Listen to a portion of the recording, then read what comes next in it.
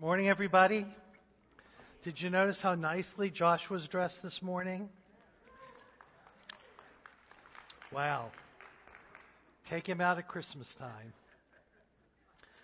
And Merry Christmas, everybody. Christ the Savior is born. We have much to give thanks for. I love to pray together. Actually, we're going to take a day to pray together as we begin the new year. 2 weeks from Saturday, January 10th, it will be a day of prayer. We'll be telling you more about that. But there's something glorious, something wonderful about praying together as God's people. And God is expectant of that, and He is eager to answer our prayers. So I treasure that. I hope you do as well. Look with me, if you would, at Mark chapter 3.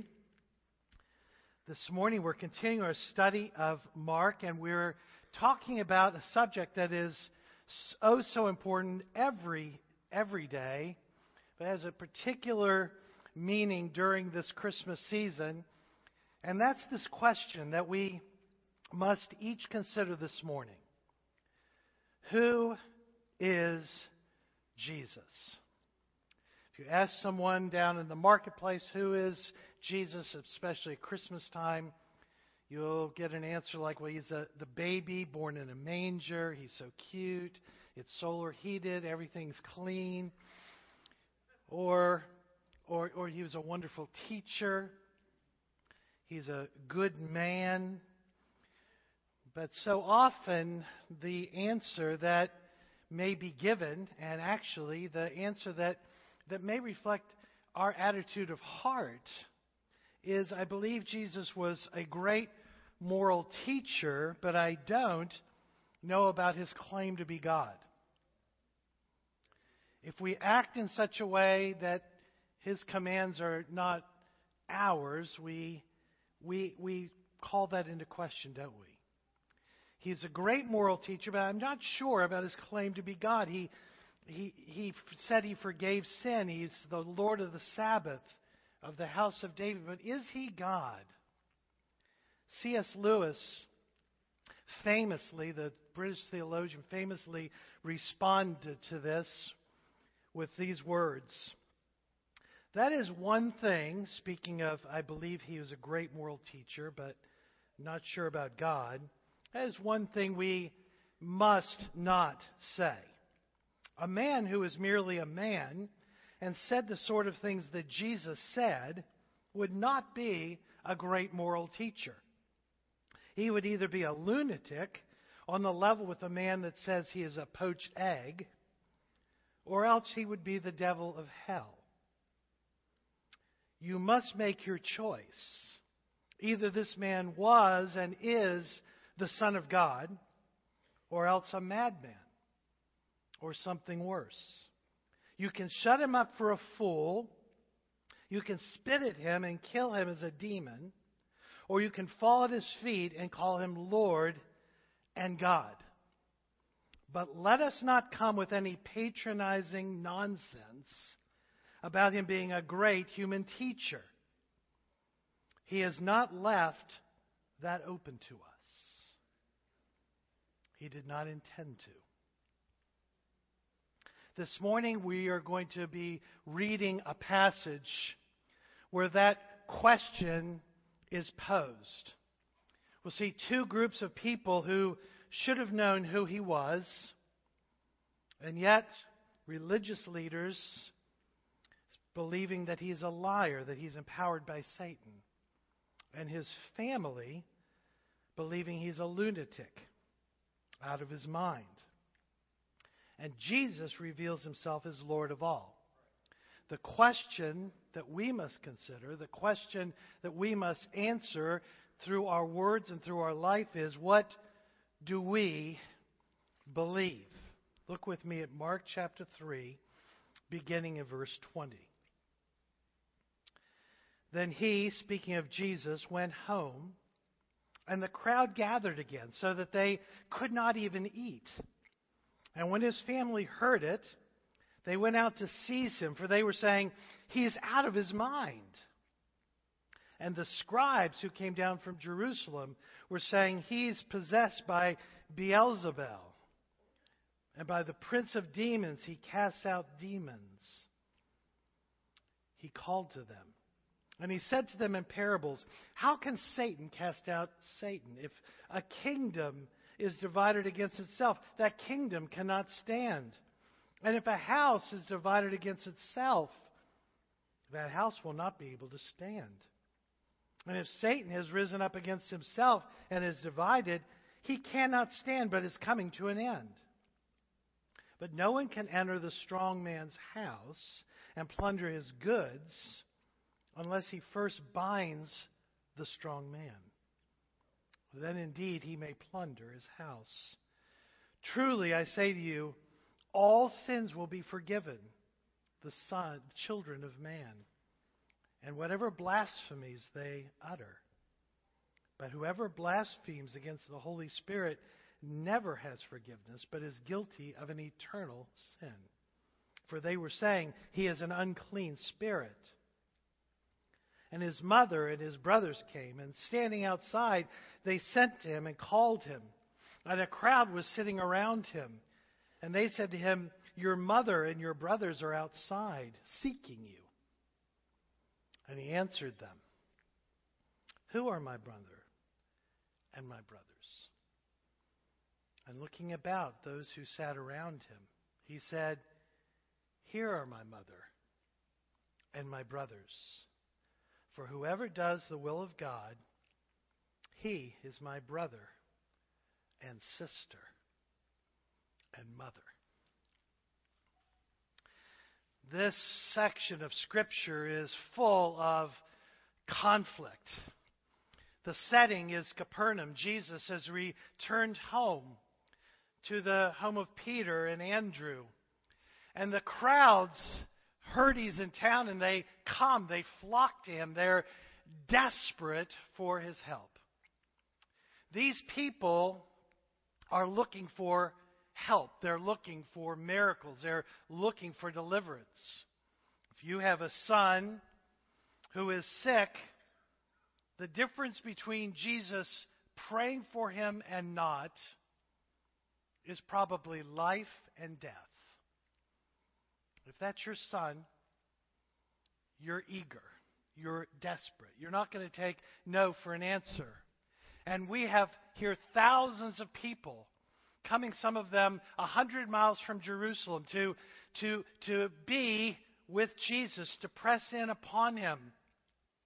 And there is a certain selfishness about this crowd, because they're not looking to take care of Jesus or to give him a little privacy. They're looking to get their needs met. So much so that they're pressing upon him, and he has neither the space nor the time even to eat a meal. It's pandemonium. It's desperateness. And his family hears about this. Now, imagine you're Mary or the brothers, stepbrothers technically. Jesus' father seems to have died at this point. And his mother and his brothers are trying to process how this man who grew up in their home, I mean, granted, he was the good kid, right? He was the one that never got in trouble. But what's this about him calling disciples and running around and healing people and delivering people and talking about himself being the Lord of the Sabbath? What's going on? It seems like he's a little out of his mind. And we need to have some understanding of their position, because apart from the understanding that we have from the Scriptures, that this man is indeed the Savior of the world, that he's the one that was prophesied to come, apart from understanding who he was, it seems a little abnormal for the kid that grew up with you to be attracting tens of thousands of people, to be casting out demons. What's going on? He seems to be out of his mind. So they determine to have an intervention. They determine to go and to seize him, literally to take him away by force. So they find out he's in Capernaum, and they head to Capernaum to take him, to bring him back home, to care for him, to help him to come back to reality. And while they're on their way, some religious leaders show up. Now, these aren't ordinary religious leaders from the local synagogue. These are scribes. These are the big guns from Jerusalem, the religious Gestapo.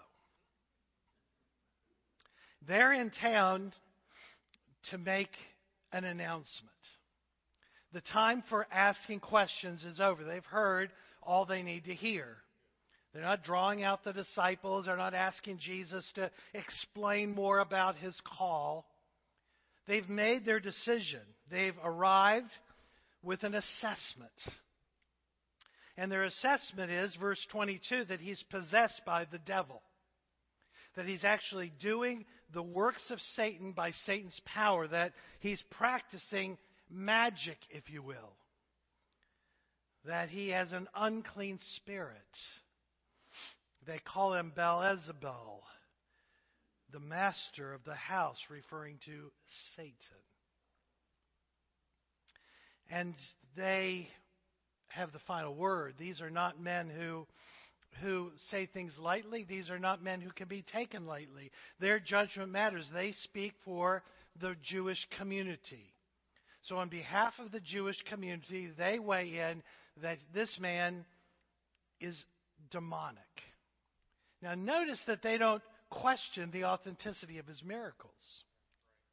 They acknowledge he's genuinely healing people. It'd be impossible to deny that. He's genuinely delivering people. It'd be impossible to deny that. So they're left with a choice. Either he is from God or he is from Satan, one or the other. There is no third option. And their hearts are hardened. Their worldview makes no room for this man to be the Savior of the world. So Jesus responds. He calls them and he speaks to them in parables. So parables are stories that are placed alongside a teaching to help us to understand a meaning. We're going to be studying many parables in the Gospel of Mark, this being the first. Jesus says to them in verse 23, "How can Satan cast out Satan? If a kingdom is divided against itself, that kingdom cannot stand." In other words, Jesus is saying, your logic is absurd. Anyone just looking at this with an open mind would understand that I couldn't be doing the work of the devil, because that would be Satan opposing himself. And if Satan is opposing himself, the house cannot stand. See, Satan is attempting to build a kingdom. Satan is extending his kingdom by sowing chaos and enslaving people, not by setting them free. So if what they're saying is true, then Satan is actually destroying himself. And then Jesus uses another analogy. He says in verse 25, if a house is divided against itself, that house cannot stand. Whether it's a marriage, a family, a business, sports, church, division in the ranks will cause the institution to fail, destroying itself. So Satan, in that case, verse 26, has risen up against himself and is divided, so he can't stand. He's coming to an end. But guys, look around.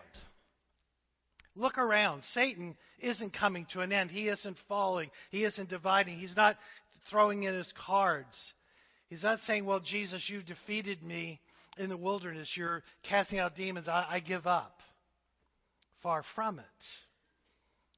If we look around, brothers and sisters, and have eyes to see, so much of what happens in the world around us is Satan's proactive activity to destroy people.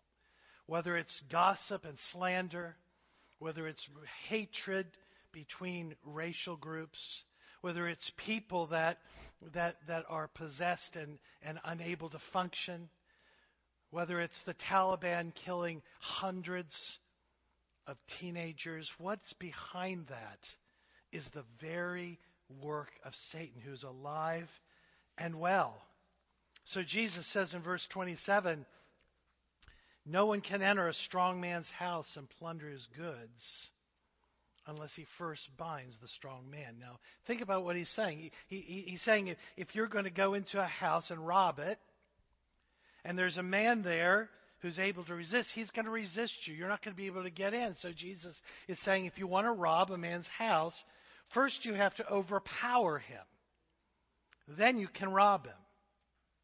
And the parable is representative of the very work of Christ. It's so important we see this. This is a picture of Jesus' work. Satan is the strong man. His house is this broken world, the realm of sin, sickness, demon possession, and death. His possessions are people enslaved by these things. And to plunder his house, to enter his realm and carry off his possessions, requires one stronger than him. And Jesus is that one. By overcoming Satan in the wilderness, by casting out demons, and eventually by dying on the cross for the sin of the world, Jesus breaks the guilt and the power of sin as the primary weapons of the strong one. Jesus' ministry was ongoing proof that he was stronger than Satan, that Satan could not stop him. He entered Satan's house, this earth, bound him, and delivered those enslaved by him, which refuted the accusations of these Jewish leaders and left them speechless. It's ridiculous for them to suggest that Jesus was fighting for Satan while he was releasing Satan's captives. It's self-evident and indisputable that Jesus came to destroy the works of the devil. Denying this truth only revealed the intentional spiritual blindness of the scribes. And so it is our opportunity as we gather to worship to observe this, to consider the work that Jesus accomplished, to consider that he came into this world, kept the law perfectly, honored his Father, and in obedience to his Father, died upon the cross for our sin. Whether it's Christmas time, Easter, or any time during the year, we have so much to marvel at. It is our privilege to marvel at the finished work of Christ. And yet so often through our lives, brothers and sisters, we join these religious leaders in calling Jesus a liar. And this should sober us. Whenever we respond to orient our lives around him, and yet orient our lives around our own desires. Whenever we sin and ask forgiveness and then continue to walk in guilt and condemnation, we're calling him a liar. We're saying his forgiveness is not real. Whenever we work to atone for our sin, we're saying, Jesus, I really don't think your sacrifice was sufficient. I had a wonderful experience this past week. Liz and Mom and I last Monday went to Williamsburg just to look at all the Christmas decorations. And we ate dinner in one of the taverns. And as we were eating, as we were finishing our meal, the waiter came to the couple next to us and said to them, it's been my privilege to wait on you tonight. I just want you to know that your meal is paid for. I love those moments. And they said, what? What do you mean our meal is paid for? That can't be. No, sir, your meal is paid for. Your children wanted to say thanks on your anniversary, so they've paid for your meal. Okay, well, what about the tip we owe for? No, they've paid for the tip. Well, what do we owe? Nothing. It's a gift. You could tell it just took them a while to absorb that. That's kind of breathtaking. It's wonderful. But what if they had said, we can't accept that gift? Well, so there's no bill to pay. Well, then we're going to go back and wash dishes. We're going to find a way to pay. We can't accept a free meal. That we've got to pay for. We've got to do something. We feel guilty if we don't do something. Sir, there's nothing you can do. It's a gift. No, we insist. That's absurd, isn't it? But do you realize every time we try to pay for our own sin, that's exactly what we're doing? If you're a Christian, the bill is paid. Your sins are forgiven. Oh, no, I can't accept that, Lord. I'm going to have to do some extra devotion time this week. I'm going to have to do a good deed for somebody. I've got to put some more money in there. I've got to do something. I can't just, I'm going to feel guilty for a while, and then I'll accept your forgiveness. Do you see how we do that? And when we do that, we're joining the scribes in saying, Jesus, you're a liar. We really don't believe what you have to say. See, the way we understand Jesus has everything to do with the way we live. And this is so serious that Jesus uses words at the beginning of verse 28 intended to grab everybody's attention. He says, truly I say to you. And when he says that, this is a solemn, serious affirmation filled with authority. This is a word from God himself, delivered by the only one in the universe who is a reliable witness to say it. It's like in the Old Testament reading, thus saith the Lord. The mood could not be more serious, because what Jesus is about to communicate has eternal gravity. Look what he says. Truly I say to you, all sins will be forgiven the children of men, and whatever blasphemies they utter. But whoever blasphemes against the Holy Spirit never has forgiveness, but is guilty of an eternal sin. An amazing promise followed by a chilling warning. The blasphemy against the Holy Spirit is an eternal sin. Over the years, I've met many Christians who are convinced that they have committed the unforgivable sin. So it's important to just drop into this for a moment and discover what exactly it is. First of all, what it's not. It's not cursing the Holy Spirit or taking the Lord's name in vain, as serious as that is. It's not adultery or sexual perversion. It's not murder or multiple murders or even genocide. The context of this gives us a clue as to what Jesus is talking about. These scribes are carefully trained legal specialists. Their task was to interpret the biblical law to the people. They were responsible to be aware of God's redemptive action. These are the guys who most of all should have been looking for this prophesied Savior who would come to deliver his people. They should have gotten up every day praying and anticipating that he would come. But instead they responded in verse 22 by saying he's possessed by the devil and by the prince of demons. He casts out demons. Verse 30, for they were saying he has an unclean spirit. And that word saying is not just a single word, but it's a continual action. They were continually saying he's possessed by Satan. He's doing the works of Satan. He's got an unclean spirit.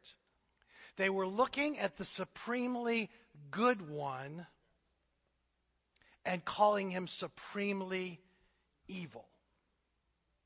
They were seeing this work that could only be attributed to God or Satan because it was supernatural. And they were declaring with the full force of their office that this man is wicked. This man is supremely evil. Jesus came casting out demons. That should have been a sign to them of the intrusion of the kingdom of God. Luke's parallel account Jesus says, if I drive out demons by the finger of God, then the kingdom of God has come upon you. It should have been a sign to them. This is God's work. This work can only be attributed to God. This is not Satan, because, as he just said, he would be destroying himself. By assigning this action to a demonic origin, these scribes betray a hardened heart.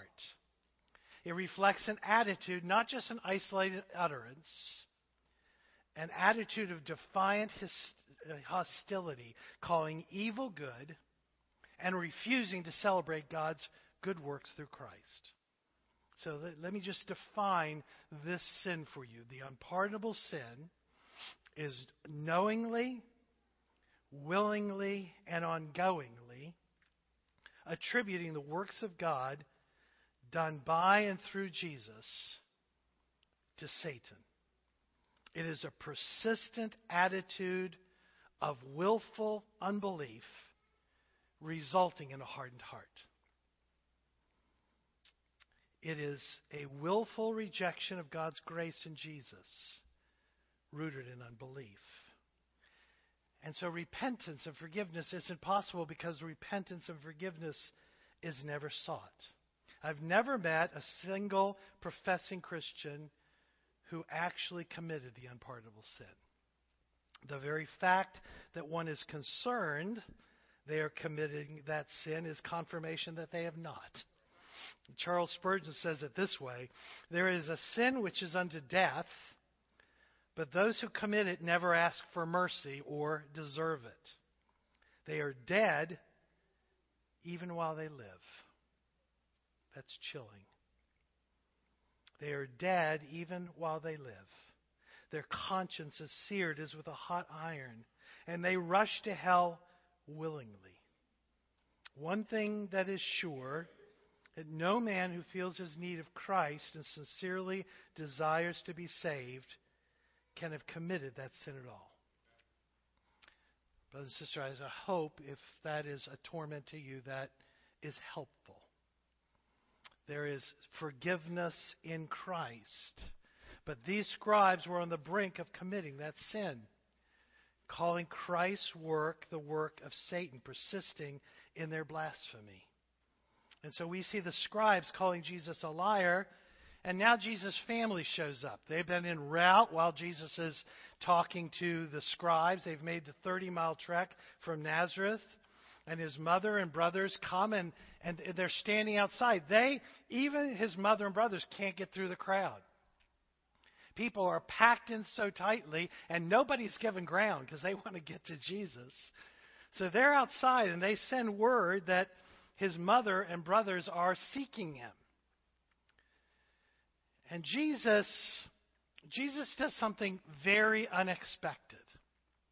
One would have expected in this culture particularly that Jesus would honor his mother and his brothers by immediately going to them. Even as he's ministering to these desperate crowds, he would go to them. But Jesus knew what was in their hearts. Must be good to kind of know with absolute certainty what somebody's thinking and doing. And Jesus knows that the best thing he can do for them is not go there. And so he uses this teaching to make this opportunity to make a teachable moment, to communicate a value about the kingdom that is absolutely essential. Now, again, in Hebrew culture, because the family was someone's identity, what he's about to say really rocked their boat. Because what he's about to do is redefine the family. He says in verse 33, "Who are my mother and my brothers?" You can just feel this moment, feel the tension, feel the heart of the Savior as he communicates something these people have never considered. He looks around and he says, Here are my mother and my brothers. pointing at his disciples, and then turning to the crowd. For whoever does the will of God, he is my brother and sister and mother. Jesus has redefined that part of society that is most essential. In the Jewish society, the family is the highest value. And without dishonoring the family, for Jesus, even on the cross, is looking out for his mother. Without dishonoring the family, Jesus is establishing a whole new order. He's saying, if you're going to follow me, this is the singular quality that will set you apart. Please hear this. There's a singular quality, one thing. If you're going to follow me, one thing's going to set you apart. Everybody's going to be able to tell if you're a disciple. Here's how. Whoever does the will of God. Obedience sets you apart. Now that is absolutely tied to the question that we began with this morning. Who is Jesus? If we believe that Jesus is a good teacher, we'll consider his ideas, but we won't necessarily obey him. If we believe he's a liar or a lunatic, we're just going to observe and talk about who he is. We'll enjoy the baby in the manger, but we won't be calling him Lord. But if we believe that that baby in a manger is God incarnate, if we believe this one who is prophesied that would come, remember Isaiah 9, to us a child is born, to us a son is given. But he doesn't end there. The government will be on his shoulders. He will be called Wonderful Counselor, Mighty God, Everlasting Father, Prince of Peace. Of the increase of his government and peace there will be no end. He will reign on David's throne and over his kingdom. If we believe that's the baby in the manger, then we'll worship him as the Magi did, as the shepherds did, who seemed to have some understanding that this child was divine. And if we believe that, then here's how we'll show that. We'll obey him. So what you believe about Jesus will determine whether you fall into this category, whoever does the will of God. See, there is a promise attached to this. It's an amazing promise of community, of family, but it hinges on doing the will of God. We don't earn our salvation. We reflect our salvation. We don't do the will of God to be born again. We do the will of God because we're born again. So he's given us a new heart, a new life, and because of that, we do his will. Because of that, we're kingdom people. Because of that, we're disciples. We follow him. Not perfectly for sure, but wholeheartedly. We don't say, well, Lord, you say in your word that I should do this and not do that. I'm not really sure. We say, no, you're my king. And if you call me to do this, then I will follow. I will do your will. And brothers and sisters, look at this promise. If you do the will of God, look at the reward. Whoever does the will of God, he is my brother and my sister and my mother. What could be a more amazing thing to hear the Lord say about you? See, Jason, that's my brother. That's my sister. That's my mother. This is my family. If you understand that, it changes everything. Being a member of a family is how we think about ourselves. It's how we identify ourselves. Not primarily our natural family. Natural family is important. It's a gift, but it's this family that defines my life. That's why membership really matters, see? Because this is who God's called me to be with, to live out my life with. And if you're a single person and you're going to wake up alone on Christmas morning, you've got to remember this. You're not alone. If your husband or wife is no longer beside you, and you feel, or you're tempted to feel, alone, you're not alone. Because Jesus says you're his brother, you're his sister. He's given you a family. You're a part of a family that not only lasts in this life, but guess what? We're going to be together forever. For all eternity. That's why membership is the highest privilege known to man. Because God's called us to be a part of a family and walk together. But let me come back to the question. This all hinges on this question. Who is Jesus? Is he a liar, a lunatic, or the Lord?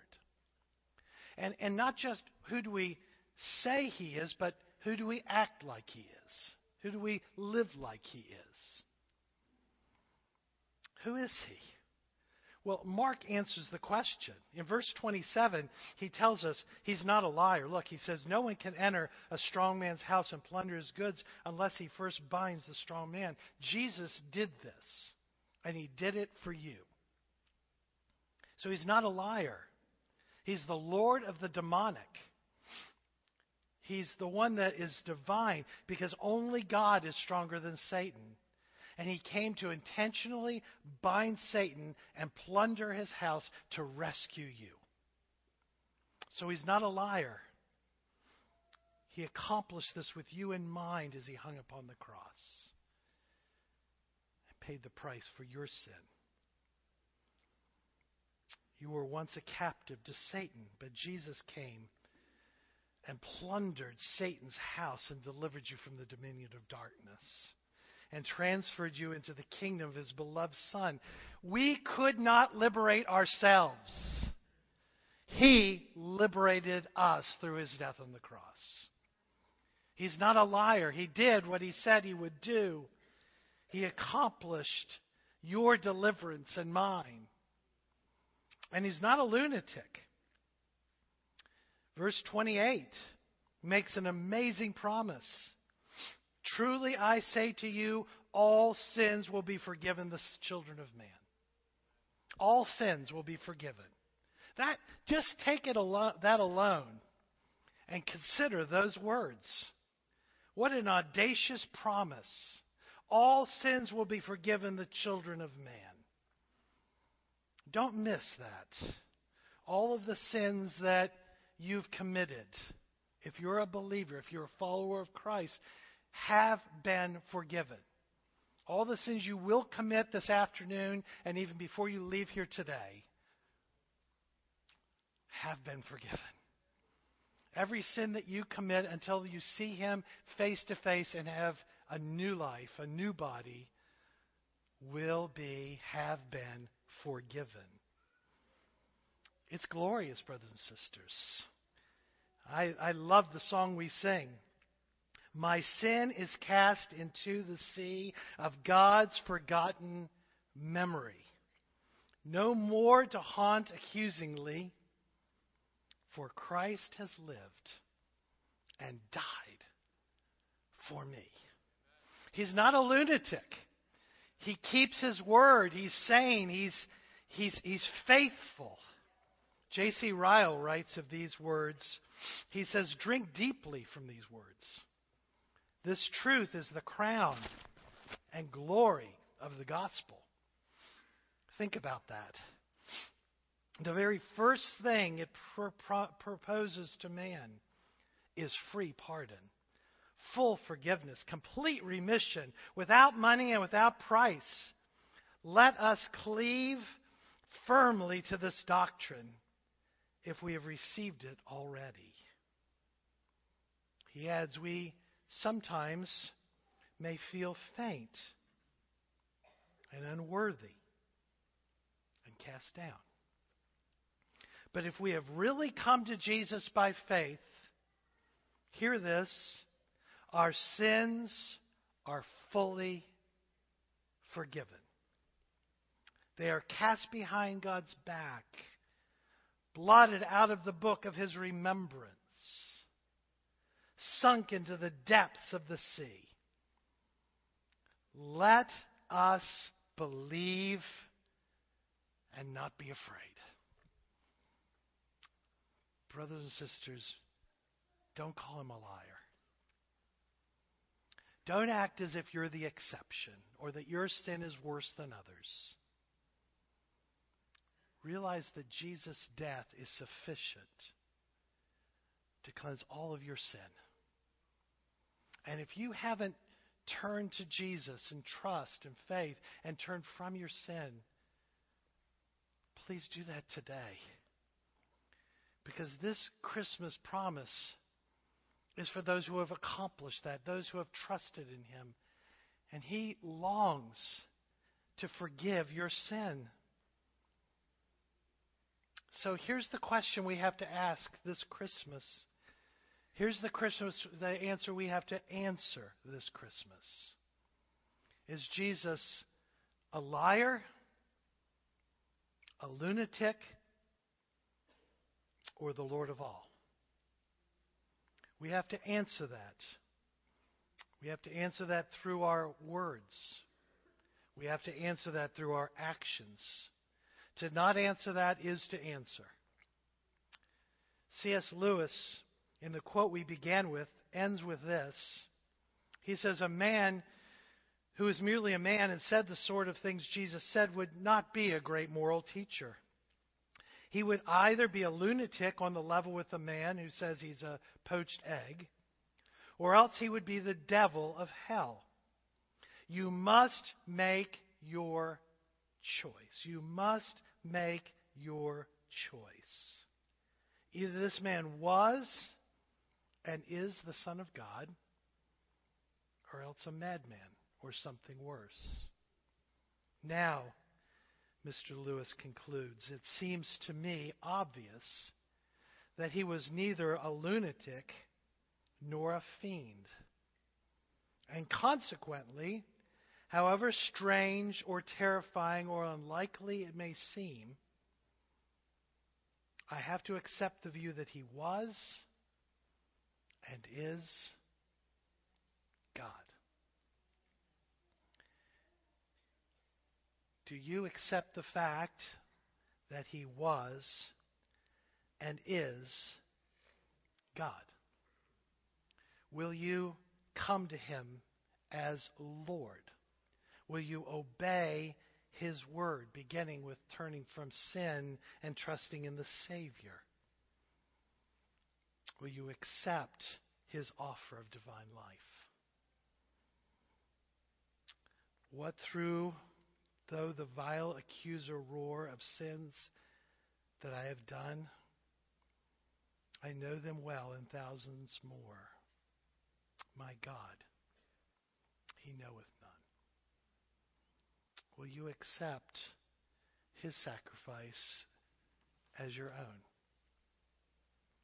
The only appropriate response, if we accept him as Lord, is humble repentance, sincere gratefulness, and glad obedience. Let's pray together.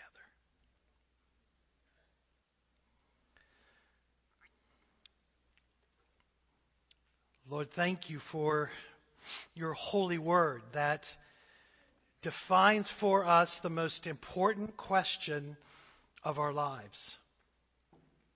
Who is Jesus? Lord, I pray that you help us to get that answer right. To both believe and act as if you were not a liar or a lunatic, but the very Lord of the universe. That you are the Son of God who came to save the sins of the world. That because of your sacrifice, we need not endure eternal punishment. Father, as one man said, what we think of you, what comes to our mind when we think of you, is the most important thing about us. Let our minds immediately embrace this wonderful truth that you are the Lord of all, and to live as if that is true. For any that don't know you this morning, I pray that you would be pleased to open those hearts to the truth of your gospel. And for all the rest of us, would you help us to be glad ambassadors of this truth? And when we speak to others about Christmas, it will not be confined to the frivolous trappings of the season, but it will be about the one that the season celebrates, the one who came to earth, laying aside his rights to die for our death and to live for us, that we can live forever as sons, daughters, brothers, and sisters of our Savior. In Christ's name we pray. Amen.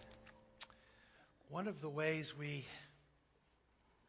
demonstrate what we think of him is coming to worship, to sing, to lift our hearts. We're going to do that now. Another way is to give of our finances, to bring our offerings as the Magi did, to give generously to the one who's died for us. You'll have an opportunity to do that as we receive the offering during this song. So would you please stand with me? And let's lift our voices to him.